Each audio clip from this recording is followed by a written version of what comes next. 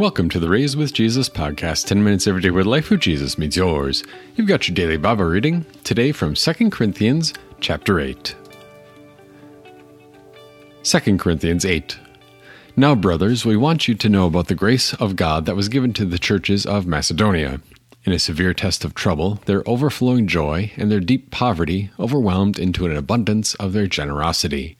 I testify that of their own free will, they gave according to their ability, and even beyond their ability, pleading with us with an urgent request for the gracious privilege of joining in this service to the saints. And they did this not as we had expected, but in keeping with God's will, they gave themselves first to the Lord and then to us. As a result, we urged Titus, since he had already made a beginning, to bring to completion this gracious gift on your part. But just as you overflow in every way, in faith, in word, in knowledge, in all diligence, and in your love for us, see that you also overflow in this gracious gift. I do not say this as a command, but to test how genuine your love is by comparing it with the eagerness of others. For you know the grace of our Lord Jesus Christ, that although he was rich, yet for your sakes he became poor, so that through his poverty you might become rich. And I am giving advice in this matter because it is going to be helpful for you. Last year, you were not only the first to take action, but also the first to be willing. Now bring this work to completion too, so that your eagerness to start may be matched by your completing it with what you have. For if the eagerness is there, a gift is acceptable according to what someone has, not according to what he does not have. Certainly, our goal is not that others take it easy while you are burdened, but that there may be equality. At the present time, your abundance will provide what they lack, in order that their abundance will also provide what you lack. In this way, there will be equality. As it is written, the one who gathered much did not have too much, and the one who gathered little did not have too little. Thanks be to God, who put into the heart of Titus the same concern I have for you, because he accepted our encouragement and went to you eagerly of his own free will.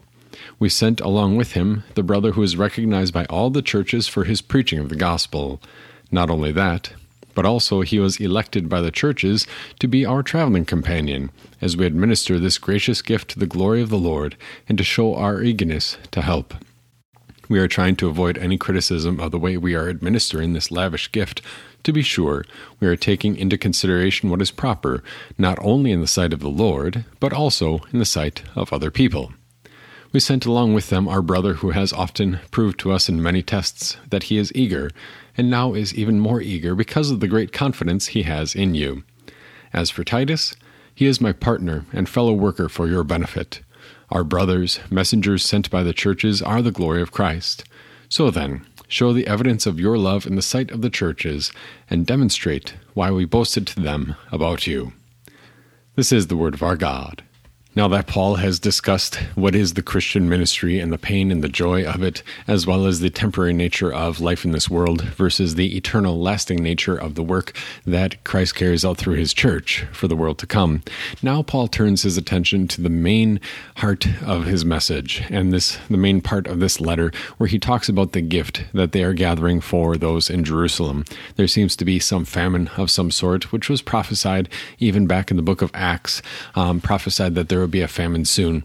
And so when Paul is on this third missionary journey, he goes around and he has arranged a collection, an offering to help provide food, especially for the widow and the destitute back in Jerusalem.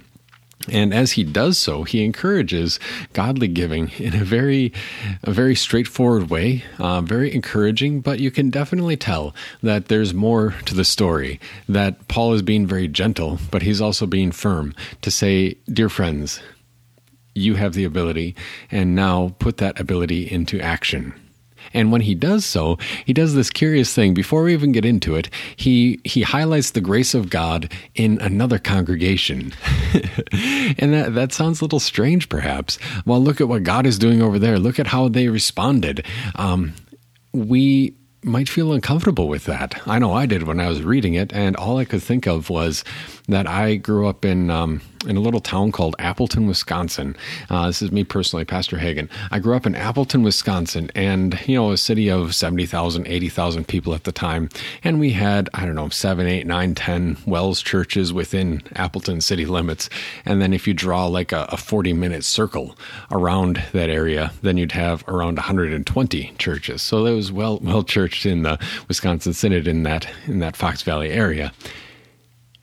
And competition among churches wasn't viewed in the way that Paul talks about here. Not that it's a competition, but it would be very easy to look at what is going on at another church and to say, well, we have it more difficult here.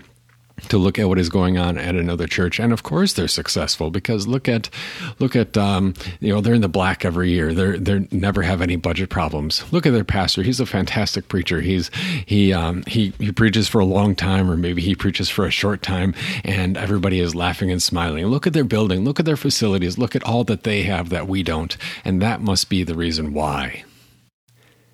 Is it possible, and maybe even probable, that even among our churches, there's this sense of competition, not to the glory of God, not to be faithful with what we have, but competition because it's more appealing to be a member of the church that looks to be doing well, that is on the move, a church that is really doing a lot of ministry and has the statistics to prove it and back it up. Is it possible that Paul needs to address us also about our priorities? Because that's what he's doing. When he addresses the Corinthians here, he says, dear friends, you've got the knowledge, you've got the will, you had the eagerness to start, but then you got distracted by the next shiny object, And he says, dear friends, bring to completion as a good act in glory to God. In glory to God, because your brothers and sisters in the faith, you're not in competition with them, but they are also working together with you to give glory to God in what we do and in how we carry out this gift. And yeah, he goes through all the details of how he's going to reassure them that they are being straightforward and that they've got a number of people coming along and they're reporting back to the congregations. And maybe that highlights another aspect, that there is a place when we consider our congregations and when we consider the work that we might do together in an area, or when we draw encouragement from the work that is going on in another area, there's no place for hand-wringing and saying, woe are we, woe is us, whatever the phrase may be. There's no place for hand-wringing. There's no place for saying, well, if we had that, then we would do this. And there's no place for envy and jealousy. But there is a place to say, how can we be more faithful with what our Lord has given to us? Because that's really the question here of 2 Corinthians 8 and 9. It's the longest continuous section on stewardship of money in the entire Bible, as Paul talks about collecting this offering. And as he does so, he really highlights the grace of God. Consider verses 2 through 5, if you're following along in your Bible. Verses 2 through 5, he highlights all the ways in which God's grace brought this tremendous gift out of the churches of Macedonia, despite the challenges that were in front of them and laid upon them. In a severe test of trouble, number 1, their overflowing joy and deep poverty overflowed into an abundance of their generosity. That's like 3 things there: joy and poverty, resulting in generosity. Of their own free will, they gave according to their own ability and even beyond their ability. That look at the grace of God, that God's grace to God's glory brought this gift that was even more than Paul thought they would be able to support. But they did, pleading with us in an urgent request for the gracious privilege of joining in this service to the saints. They gave themselves first to the Lord and then to us. And all Paul can say is, look at God's grace, dear friends. Look at what you have received. And please join with us to bring the gift to its completion. Please join with us so that many more may be in this family of believers. Many more may receive some comfort from you, even as we have received comfort from Christ. It just comes back to that again and again from chapter 1, that we comfort one another with the comfort we ourselves have received from Christ. And what does that look like? Yes, that looks like providing for physical needs too. That looks like sacrificing for from what I have in order to support someone who does not have. That looks like treasuring and valuing this fellowship of believers even above the temporary and vanishing wealth of this world. Why? Because Jesus has died and risen, and because Jesus has promised us an eternal home, exactly as Paul said previously, an eternal home, not this tent that will pass away, that we hold this treasure in jars of clay, but the treasure is what matters to the glory of God. So is there a place for competition among churches? Not competition, because competition says the winner gets the glory, and Jesus gets the glory. But there's perhaps a place to say, how can we carry out ministry together? Or how can we be more faithful with God, with what God has given to us? That God doesn't expect you to be dropping $1 million in the offering plate every week, because He hasn't given that to you. But how can you be faithful with what He has given to you? We'll talk about that a little bit more as we get especially into chapter 9. And there are a number of ideas and ideas related to Christian giving here in chapters 8 and 9 that really put it in its proper grace-filled gospel light.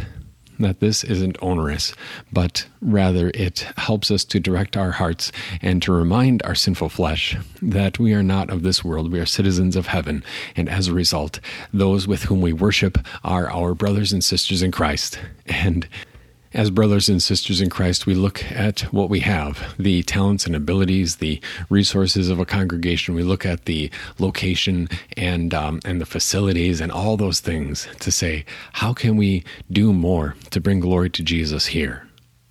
Because that's the bottom line. It's not a competition where one is the winner and the other is the loser. It's cooperation, that even if we are separated by hundreds of miles, we are not in competition with one another. We are part of the same family of believers, working together to bring glory to Jesus in our respective places.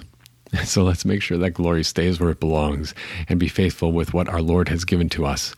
Because yes, He will be returning soon, and then will be the time to rest. But now is the time for work.